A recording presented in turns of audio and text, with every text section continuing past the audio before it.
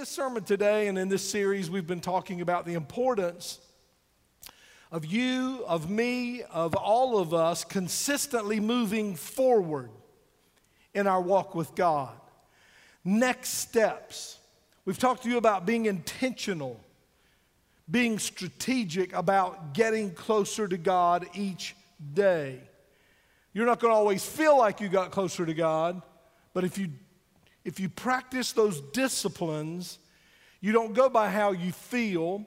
You just go and look back over the year or the month or the week, and you can say, I didn't feel really close to God that day, but I got to tell you that scripture I read, that prayer I prayed anyway. How many of you ever heard the old saying, praise God anyhow, pray anyhow, read your Bible anyhow? It's not good English, but it's good preaching. And when you do those disciplines, even when you don't feel spiritual, you are being drawn nearer and nearer to God. And that will manifest itself later. That will reveal itself later. Have you ever been in training for something and it was boring or it was hard or you didn't know what in the world, what are they training me for this for? And then a situation arose and all of that training came back to you. All of that experience and what you learned, you're like, I got to admit, that never happened with algebra. But still, it is important to do those daily disciplines that draw you nearer to God. And why is this so important? It's because of something I talk about all the time. It's the current that we live in every day, the undertow. That pull, that strong, invisible pull that we fight every day that attempts to move us away from God. It is the environment we live in. It is the spiritual environment we live in. It is the social environment we live in. How many of you know that we're not moving toward God in this world? We're moving away from God. So if you choose to follow God, then you're going to go what? Against the current. And so that's why you have to be intentional. And I've given this illustration so many times. You ever been to the beach, you go swimming, and you're out there, and you think you're in one spot, and then when you come up on the shore, you're way down the shore from where you went in. And that's what happens spiritually if we're not intentional about growing. If we don't intentionally and strategically war against this current, it will pull us. It will push us in what the Word of God calls a spiritual state of lukewarmness. Lukewarm. How many of you heard that word, lukewarm? And then the scripture came up in the video in the book of Revelation, the Laodicean church. That church was lukewarm in its relationship with God. So let's go to the Bible this morning, and let's go to 1 Peter. 1 Peter is right before what? Excellent. 1 Peter. 1 Peter chapter 3. These scriptures are going to come up on the screen. 1 Peter 3, look at verse 13. Now, who will want to harm you if you are eager to do good? But even if you suffer for doing what is right, God will reward you for it. Everybody say, thank you, Lord. So don't worry or be afraid of the current. Don't worry or be afraid of the threats. Don't worry or be afraid when you do good. There's going to be some suffering in this world, but what? God will what? Reward you. So since you know God's going to reward you for fighting the current, you what? Don't have to worry or?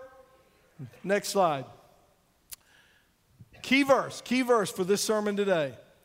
Instead of worrying, instead of being fearful, you must, and the reason he said you must do this is because you must. Instead, you must worship Christ as Lord, Master, Sovereign God. Listen, He is our Savior. He is our Redeemer. He is the one who restores us when we get away from Him. But you know what God wants? He doesn't want to just be Savior, Redeemer, Restorer. He wants to be your Master. He wants to master your life. So you want Him to be Lord of your life. And if someone asks you about your hope as a believer, you should always what? Be ready to explain it to them. You must always be ready to explain it. You got to always be ready. Now, if you're not practicing your daily disciplines and moving toward God, you're not going to be what? Ready. You're not going to be ready. Next slide. But do this in a what? Gentle and Farrell Hardison version for that right there. Don't be a jerk about it. Be a Christian, but don't be a jerk about it. How many of you met Christians who were jerks about it?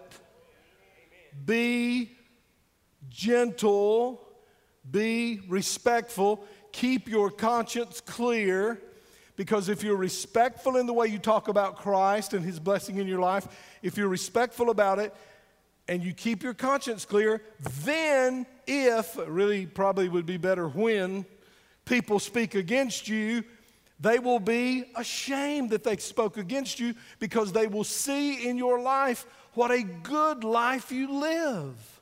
And the reason you live a good life is because you what? That's good stuff right there. Let's just go home. I'm done great. If I just stop right now, it'll be awesome. But y'all know I'm not going to stop. You know I'm not. All right, is that it? I think that's, no, one more verse. Verse 17. Remember, it is better to suffer for doing good, if that is what God wants, than to suffer for doing wrong. And the bridge said, so if I had a subtitle for this sermon, it would be Warning Signs that your relationship with God has grown stale. I'm going to give you, this is going to make you really nervous when I say this, so don't get upset. 13 signs. Hey, listen, if y'all weren't so wishy-washy, it wouldn't take so many. 13 signs that your relationship with God has grown stale, half-hearted. What's the other word? What's the Bible word? Lukewarm, weak. This sermon today is a tool. It'll be a tool for you. It's an evaluation checklist for you to diagnose the current health of your relationship with God. This sermon is going to also provide you with some preventative measures. How many of you military people, and non-military for that matter, know what preemptive strike means? Strike the enemy before the enemy strikes you. That's what, when you do those daily disciplines, that's what you're doing. You're doing preemptive strike. Why do we take vitamins? Because we're sick? Not really. We take them to what? Keep from getting sick, to prevent sickness. So we're talking about a preemptive strike. You can weave into your daily life these things I'm going to give you today, and they will help you stay healthy and grow stronger spiritually. Now, the checklist I'm going to give you is not in any order of any kind of importance or chronology. These are just things I sense that God wanted me to share with you as I thought through this message. So number one, lukewarmness. One of the signs that you're getting lukewarm, you're getting stale, you're getting cold in your walk with God is you think more about what you love on this earth and how to be comfortable here than you do about eternal life. Y'all get that? What do you think about the most? What do you think about the most? You think more about this earth, this temporary earth, that if you are blessed, you get to live here 80 years. 90 years, miraculously 100 years, but that's pretty much it. And this life's over. And 100 years in eternity, it's like that. When you compare the time we're going to have on this earth to eternity, the time we're here on this earth, nothing. Quick. But we spend so much time. Matter of fact, some of you can hardly pay attention to the Word of God today. Some of you couldn't hardly get into the worship today. Some of you didn't even know what the choir was singing because you're worried about temporary stuff that's going to be over. So one of the signs that you are moving away from God, that you're getting stale, that you're getting weak, that you're getting cold, indifferent in your walk with God, is you spend a lot more time thinking about what you love on this earth, how to be comfortable here, than you do about eternal life. For me, I know I'm becoming lukewarm. Let me just pull myself into this because I battle with the same stuff y'all do. So I pull myself into this. I know I'm being lukewarm when I lose sleep over temporary things and I'm not losing sleep over eternal things. That's me. That's me. And I know y'all all holy today. So I'm talking about me here. Seriously. Can't pay a bill, unexpected finance, unexpected report from the doctor, temporary stuff, lay awake. Here's the question. When was the last time Pastor Farrell lost sleep because people in Belize are lost? When was the last time Pastor Farrell lost sleep because people within shouting distance of this church, if they died right now, they would go into eternity without Christ? When was the last time I lost sleep over lost family, over missions? When was the last time I lost sleep about eternal matters? Number 2. That's fast, wasn't it? Number 2. Another sign that you are growing cold in your walk with God. You talk about dependence on God, but you live your life as if He doesn't exist. You talk about God. I mean, we're notorious, aren't we? I can. Turn the spiritual language on. Start speaking in the King James Version. You know, you're talking to people and you realize, oh, this person's close to God. Yea, unto thee I say. You know, we know how to talk spiritual. We know how to talk about God. We know the language to use to make the average person go, wow, they must really love God. But we live our lives as if He doesn't exist. Even in crisis. Come on, let's be honest. God is quite often the last thing we think about. Even in crisis, He is our last resort. We're like Jacob. You remember Jacob in the book of Genesis? Let me just give you that reference so you can read it when you get home. Genesis 32, verse 22 through 31. Matter of fact, that whole chapter of 32, really, Genesis 32. Jacob, you know what Jacob always had? He always had plan B, plan C, plan D. He always had, I'm gonna mention this to God, but I really got my own plan. And really, a lot of times he never talked to God. He just did his thing. The name Jacob is interesting. It means schemer. The name Jacob means trickster, supplanter, swindler. He always had a scheme in his back pocket, rarely thinking of God's way first. And then he wrestled with that angel. And that angel was probably Jesus, a pre-incarnate appearance of Jesus in the Old Testament. And the angel said, let me go. We talked about this a few Sundays ago. And he said, I will not let you go until you. And so he didn't let him go. And we know about the angel touched the hollow of his thigh. And from that day on, he limped. How many of you know we will be different after we wrestle with God? We will always be different. And so from that day on, he was not known as Jacob the tricker, Jacob the schemer. He was known as Israel, which means may God prevail. Not me, but may God prevail. Beautiful. Evaluation question. As a Christian, as a child of God, as a follower of Jesus, how do you respond to various disappointments in your life? How do you respond to tragedy? How do you respond to predicaments? How do you respond to what you would consider to be emergencies in life? Because listen to this, unbelievers are watching us. And they hear us talk about our dependence on God. But when we go through the fire, when we go through the war, when we go through the storm, those unbelievers who have heard us talk are watching to see how we respond. And how we respond as followers of Jesus, how we respond to crisis, how we respond to tragedy, how we respond to disappointments, it either causes them to doubt their doubt of God, or it enhances their doubt of God. Did that make sense? So important. Number 3.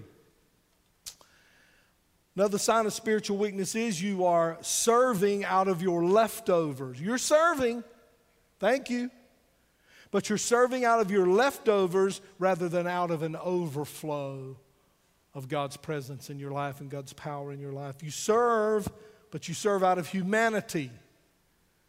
Boy, there's just so many people like this. I just love people who serve, and I'll turn my TV on sometimes, and there will be these awesome organizations and these incredible volunteers, and they're serving and they're serving and they're going around and they're all about others, and it's just really a beautiful thing to see, other than the fact that there's no mention of God. There's no mention of their service coming out of a passion for God and having the heart of God. But this happens in the church too. We serve like those secular, wonderful organizations, but very secular. We in the church can be guilty of serving out of our humanity because we don't have that intimacy with God. Your ministry, listen to me, your ministry has to flow out of an overflow of God's presence in your life. And if you are not having that daily discipline time with God where that fuel tank keeps getting refilled with fresh fuel, then after a while you will begin to serve in your flesh. And you know what that leads to? Burnout. Now, I've used this illustration before. I'm going to use it again. It is that illustration of the lamp, the oil lamp. Got some old people here today, remember the oil lamps? As long as you kept oil in the lamp, the light would come forth, the warmth would come forth, that lamp would serve you well. But if you let the oil run out, it would still give off some light, but it would not be burning the oil anymore. It would be burning, and we've already gone through this before, but we need to be reminded, it's burning what? The wick. It's burning the wick up. That's your humanity. That wick is a picture of your ability to keep burning, keep serving, keep being a blessing. You will burn out. You will burn out. Your ministry, your service in this church has to come out of a fresh flow of God into your life. And that comes through many things, but primarily it comes through your individual time with God, your quiet time with God. And we've got prayer groups here at the church, and the team that you see come up here after service, they're our prayer ministry team. And if you are interested in being a part of that, there are ways. Go to the Connect Center and say, I feel like I have the gift of prayer, gift of intercession, or I want to be a part of the prayer team, or I'd like to be trained by them to be in the prayer team. Awesome, awesome. We want that for you. And you can be with this group, and they have times of prayer, and it's just incredible. And we've got other ways we can get you plugged into prayer groups. But listen, nothing takes the place of your alone time with God. That's where the richness is. That's where the depth is. I mean, do you think Millie and I would have ever really fallen in love? Would we have ever really gotten married and had 2 sons and had the family that we have today if there had always been me and Millie and a bunch of other people? We had to be alone in order for that intimacy to grow, in order for us to be able to say things to each other that we couldn't say and express things we couldn't do in a group. We had to be alone. And that's where the love was deepened. And that's how it is with God. Now, I think I talked about this already in this series, but let me just remind you, don't go crazy on that. You won't last. Okay, Pastor, I'm going to have an hour with God every day. No, you're not. You're going to have an hour with God 2 days in a row. And the third day, you're not going to know anything else you can pray about. You're going to go, I think I'm good, you know. It's like exercise, joining a gym. I'm going to work out an hour. No, you're not. And another thing, you know what else we do with personal devotion time? We get legalistic about it. And if we miss a day, we're like, oh, I'm such a loser. And the enemy goes, yes. And so what do? We give up because we can't do it perfect. Can I just go ahead and tell you, you're never going to do it perfect? If you miss a day, if you skip a day, just do it the next day. I mean, if you're not with your wife one day or you're not with your husband one day, don't say that's a blessing. But if you're not with them one day, you don't call and go, I'm just giving up. I didn't see you. You didn't call, so it's over. No. You just go back and start aggravating them the next day. Don't give up on that, all right? So it's important. It's important. I love, this is a little funny story I heard. This pastor back in the old days when the old churches had the big furnace in them and the oil furnace and the coal and all that, he wrote another pastor a letter, and it was about the furnace in the church, but it really could have related to a lot of churches spiritually. He said, hey, pray for us over here. The fire has gone out in the furnace, but the blower's still blowing. Some of y'all get that later. But a lot of people, you know what we do as a church? We lose the presence of God, but we just keep on acting like he's here. We just keep on doing the stuff and, faking the smile. And don't you know when it's real and when it's not? I mean, you can walk in a church that does all the right things, but there's a difference in a church that does the right things and has the presence of God in that church. Amen. And you know what? The presence of God was here today in our worship, and the choir was singing. God is here, and I hope he's here with us right now in the Word. Here's some things that indicate spiritual burnout. Let me hurry up. Loss of joy, loss of passion in serving, coupled with a sense of dread, where you used to really look forward to things. Now, as it relates to God and the church, you dread it. These are signs you're burning out. Finding excuses to skip your quiet time with Christ. Constantly finding fault. You find yourself just criticizing everything. You're real irritable about everything. Resenting the people we are serving and the people we serve with. You begin to just resent every little thing. You begin to feel tired physically because you're kind of upset. You see yourself as giving always, never receiving. The intensity of your serving has increased, but you're seeing less fruit. Oh, that's a big one. I'll do more, I'll do more, I'll do more. Less fruit, less fruit, less fruit. What does that tell you? God isn't in it. God is not in it. Everything gets hard when God is not in it. When you serve for any reason other than your love for God, you will be easily discouraged. When you serve for any other reason than loving God, if you're serving for me, if you're going, I like Pastor Farrell, I like him, so I'm going to serve, that isn't going to last. That won't last you. Because I'm going to walk in one Sunday and I'm going to have something on my mind, and you're going to be serving, and I'm going to walk right past you, and you're going to go, pfft. What a jerk. And Miss Millie will go, sometimes, yes. See, you can't depend on me to be, he's your fuel, your love for him. When you serve, when you serve because you love him, then it doesn't matter what happens while you're serving, because you just look at somebody and go, oh, I'm not serving because I'm serving because I love him. I'm serving. Yeah, that person just talked really mean to you. I mean, we'll have people after service sometimes.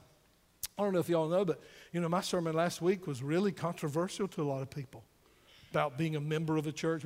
I mean, we had people who walked out and went to Connections and said some really things about, obviously they didn't like what I preached on. That's all right. That's all right. And I'm not here today, mealy mouthed and I got beat up last Sunday, because I preached what he gave me. I'm like, you upset? Take it up with him. See, it's him. It's him. We do it for him. Number 4. Got to hurry. You're more concerned about pleasing people than you are about pleasing God. This is a sign you are weak. You have an I'll do anything to avoid conflict mentality. I want everybody to like me. When you're planning ministry, your primary concern is, I think they'll like me when I do this. I wonder if I'll get a compliment. Will people notice how much work I'm doing? If I do this, I think people will really appreciate me. I better not do this. It might offend somebody. I don't know anyone who doesn't need affirmation. We all need affirmation, right? I mean, it's enjoyable when somebody comes up and goes, oh, man, that message blessed me, or I get an email or text, oh, that message blessed me today, Pastor. I love that. Thank you. I like to know I hit the target once in a while.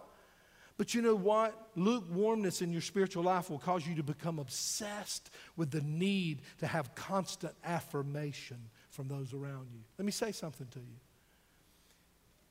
I'm going to just be really blunt. If you're a person who needs constant affirmation, don't go on any of our mission trips. You will wear us out. We can't keep you encouraged.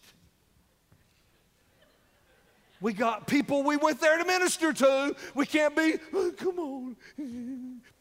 I mean, that's what I want to do. All of a sudden, this flesh takes over.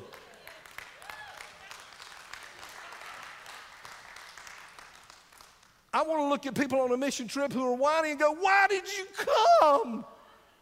You knew this was about others.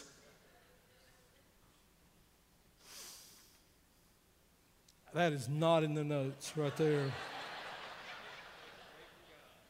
Y'all with me? Y'all with me?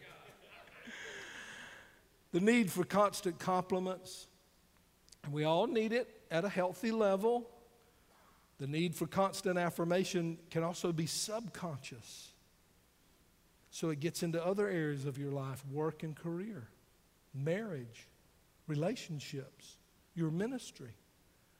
I got to have these compliments. If I don't get these compliments, I just can't go on. Listen to this. The closer you are to God, the less you will need constant affirmation. The closer you are to God, the less you will need somebody coming along going, you're so awesome. You're so awesome. We all love to hear that, but if you've got to have that to be a powerful Christian, then something's wrong. You're lukewarm in your spiritual life. Can I preach like that? I just did. Number 5. Another sign of spiritual weakness, you aren't looking for opportunities to share your faith. When you are a weak Christian, you are not looking for opportunities to share your faith. Your head is not on swivel. You're looking around to see who's going to serve me, who's going to bless me. You know, I got to get through this day. I got a list of things I need to do. How many of you understand you are an ambassador of Christ every moment of the day? You represent God. You're God's little representative in the world. But if you're weak spiritually, you're not looking for opportunities to share your faith. And when the opportunity arises, you don't speak up because you're not confident. Let me tell you something. You go, well, I need some training. Well, we'll get you some training, but let me tell you something. When God is ablaze in your life, it just comes out. It just and I don't mean all preachy, and I don't mean all, just being a jerk about it. I don't mean being obnoxious. Y'all know how I am about that. I hate obnoxious Christians. I mean, I love them, but I just hate their obnoxiousness. Holy and proud of it. I know the Bible, and more than I want to lead you to Christ, I want you to know how much of the Bible I know.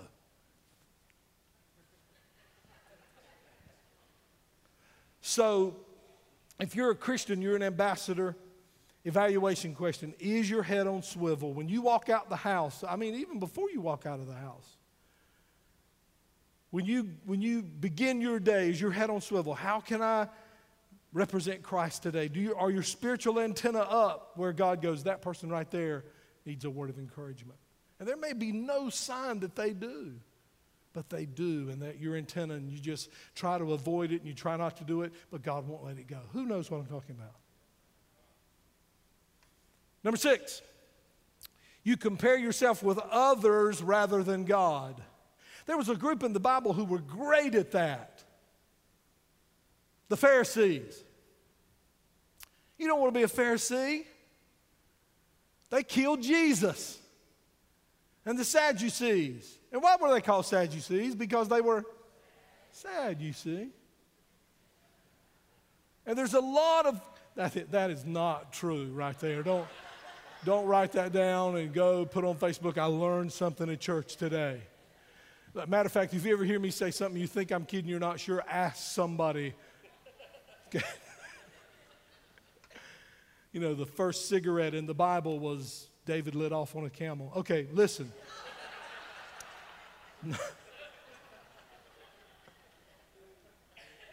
That is not in the notes. Number 6. You compare yourself with others rather than God's word. You know why we compare ourselves to other people? Because it makes us feel better about some weakness in our life. So we find somebody who's really messed up in an area where we're strong, and we lay down right beside them and go, I'm awesome. Look at this guy. You know, if you take 2 crooked sticks and put them beside each other, they look okay. But when you put a straight stick beside a crooked stick, that crooked stick really stands out. So what we do is, come on, we try to find a bunch of crooked sticks and get in the middle of them and go, I look pretty good, huh? Stop comparing yourself to other people. Read the Bible. Compare yourself to Christ. Compare yourself to the Word of God. You go, I'll be depressed if I do that, you know. It's an amazing thing. That isn't what happens.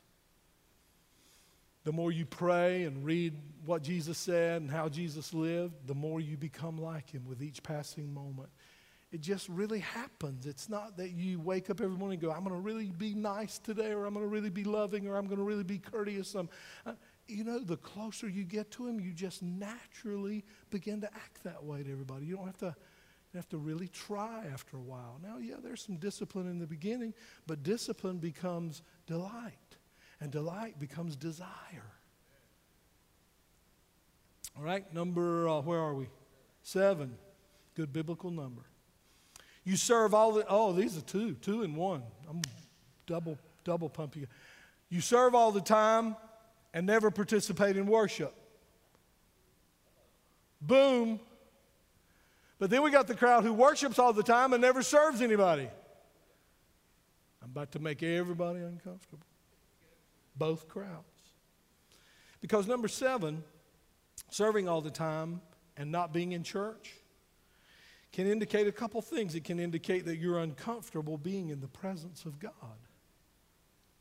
Because when you're in the presence of God, when you're in worship, when you're in this environment, that's why we just encourage you. We love it when you serve, but you got to be in church. You got to be in church, because the presence of God, the teaching of the Word of God, it brings conviction. It brings light to our lives. It helps us see where we need to make improvements, where we need to do things better. I'm just going to say to you, you say, oh, I love the bridge. And then when's the last time you were in worship? Well, I serve just about all the time. There's a reason you don't want to be in here. There's a reason you don't want to be in here during worship. There's a reason you don't want to be in here when the choir's singing. There's a reason you don't want to be here when Pastor Farrell's preaching. And it could be that it brings conviction. There's an uncomfortableness about being in God's presence and in God's Word. Amen, amen? Now, let's look at number 8. You worship all the time and never serve. Now, I'm going to give you a couple of reasons why you might be somebody who goes, you're always in here and you're never serving other people. It could be, can I just be blunt? You could just be lazy. I mean, I'm not saying you are. I'm just saying it could be. You say, I work hard, but when was the last time you did something for nothing just to help another person?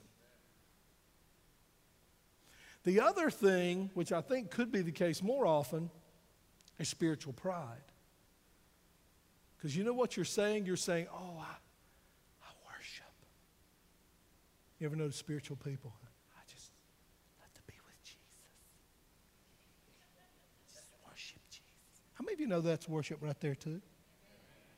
Matter of fact, Jesus, if I remember correctly, in John 13, girded himself with a towel and got on his knees and washed his disciples' feet. You know what? When all you do is worship and you never serve, you're saying, I'm not going to wash somebody's feet. I know Greek words. I know some Greek alphabet. I know some Hebrew words. I know who Jehoshaphat was. You don't know who Jehoshaphat was. I know because I'm spiritual. And because I'm spiritual, I'm too good to wash people's feet. Shame on you. Now, nobody in this service is like that, but I've got to preach this to the second service. They really need that. Number 9. Oh, is that one wrong? Yeah. Another sign of spiritual weakness, lukewarmness. You say you love and trust God, but you show little or no initiative to getting to know Him more intimately. In other words, here's the deal. I love God, I love God, I love God. And then I look at you and go, well, what's your strategy to get closer to Him every day since you love Him so much? We're not in a life group. What used to be life groups long time ago? What used to be life groups? Sunday school. I love Sunday school. I grew up in Sunday school. Flannel graph. Come on. Could never get Jesus to stick up there.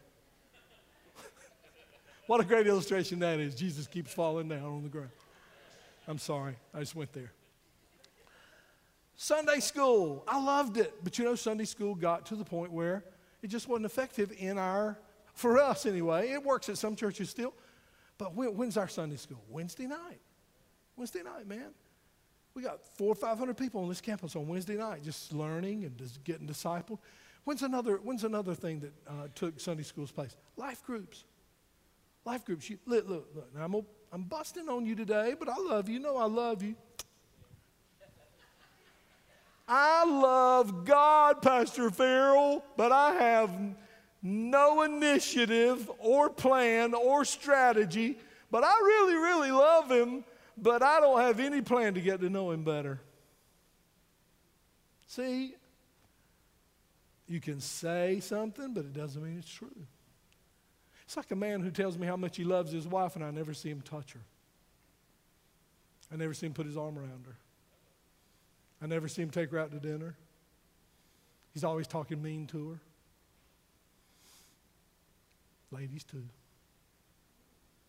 So don't tell me how much you love somebody or how much you love God, but you don't have a strategy for making it closer, making it better, making it more intimate. Is that all right? Is that okay? Number 10. Is that where we are? You want enough of Christ to go to heaven, but not enough to surrender to His lordship. You want to go to heaven, but you don't want to change the way you live. You want to go to heaven, but you don't want to change the way you think. You know what we treat God like? We think we can treat God like the K&W cafeteria. How many old people we got here loves the K&W? It's just like driving on 70. I'm in a hurry, and I always get behind some old person. Then when I go to K&W, same thing. No, I love K&W restaurant. Is it still at the mall? Yeah. So we treat God like that. We're like, here's me at K&W. They put the dessert first, don't they? That's wrong. Because I got to have some of that coconut pie. So I go, I'll take some coconut pie, and I will take some cream potatoes and gravy. This is terrible, isn't it? Y'all hungry? Cream potatoes, gravy. I'll take some fried chicken. But no broccoli, thank you. And no Brussels sprouts. And no carrots. And no, So here's what we say to God. We go, hey, God, I don't want to go to hell, so I'll have some saviorhood, thank you. And I got a bad report from the doctor, or it could be, so I will take some healing. And God, I really, really love my kids, so I will receive some blessing on my children. And I love money, and I don't like to be in a pinch financially. So I'll take some blessing on my finances and some blessing on my career. I'll have some of that, please. Big heap and pile of that, thank you. And then you get down there to lordship, and you go, but no lordship, thank you. I want you to give me stuff I like, but I don't want you to really master my life. Come on. I want stuff from you, but I don't want you to really, have control or anything. Remember what Peter said in 1 Peter 3:15? We read it at the beginning. You must worship him as Lord of your life. Number 11, there's little or no difference in your life and the life of those who have not surrendered to Christ. In other words, there's not much difference in the way you live your life and the way people who don't know Christ live their life. And this kind of overlaps with number 2, so we won't stay there very long. But the Bible speaks of it this way. It speaks of being like those who have no hope. A lot of times we react and act the same way people do who don't know Jesus Christ. And that is a sign we are what? Weak spiritually, lukewarm. So we're just going to go over that one real quickly since we talked about it in number 2. Number 12, you only seek God when you have a problem you can't solve. Now, do we see this in church? I mean, let me tell you something. We're the bridge, and we love you, and we'll minister to you. Anytime you come to church, anytime you call us during the week, we will pray for you. We will minister to you. But here's the thing that bugs me. There's something very wrong when the only time a person comes to church, when the only time a person is weeping in the altar, is when they have just received a bad report from the doctor. Otherwise, you don't see them. But if they got a bad report from the doctor, they're crying and they're wanting prayer. They'll stay a long time, get here early. If they lose their job, if they're involved in a tragedy of some kind, if their marriage explodes. I had a guy one time, a long time ago when I pastored the church here, and he treated his wife so mean. And she kept telling him, I'm not going to live like this. And he was a real country guy, real country. And the phone rang one day, and I picked it up, and I went, hello? He went, she took the ceiling fans. Who is this? She took the ceiling fans. Okay, who is this? And then he wanted to get right with God, and he wanted to pray, and he wanted to come to my house and weep. And I did all that and spent hours with him. But I said I'd tried and tried and tried to talk to him before this explosion. But no, man, wasn't interested. Bunch of hypocrites out there at the church. But then when his life exploded, he called him. We tried to minister to him. When it came down to the fact that he wasn't going to get his marriage back together, he was gone again. We see this a lot in church. And then number 13, if you are not where you ought to be spiritually, this sermon just made you angry. Ha! You are ticked off. Look around you right now. Who looks mad?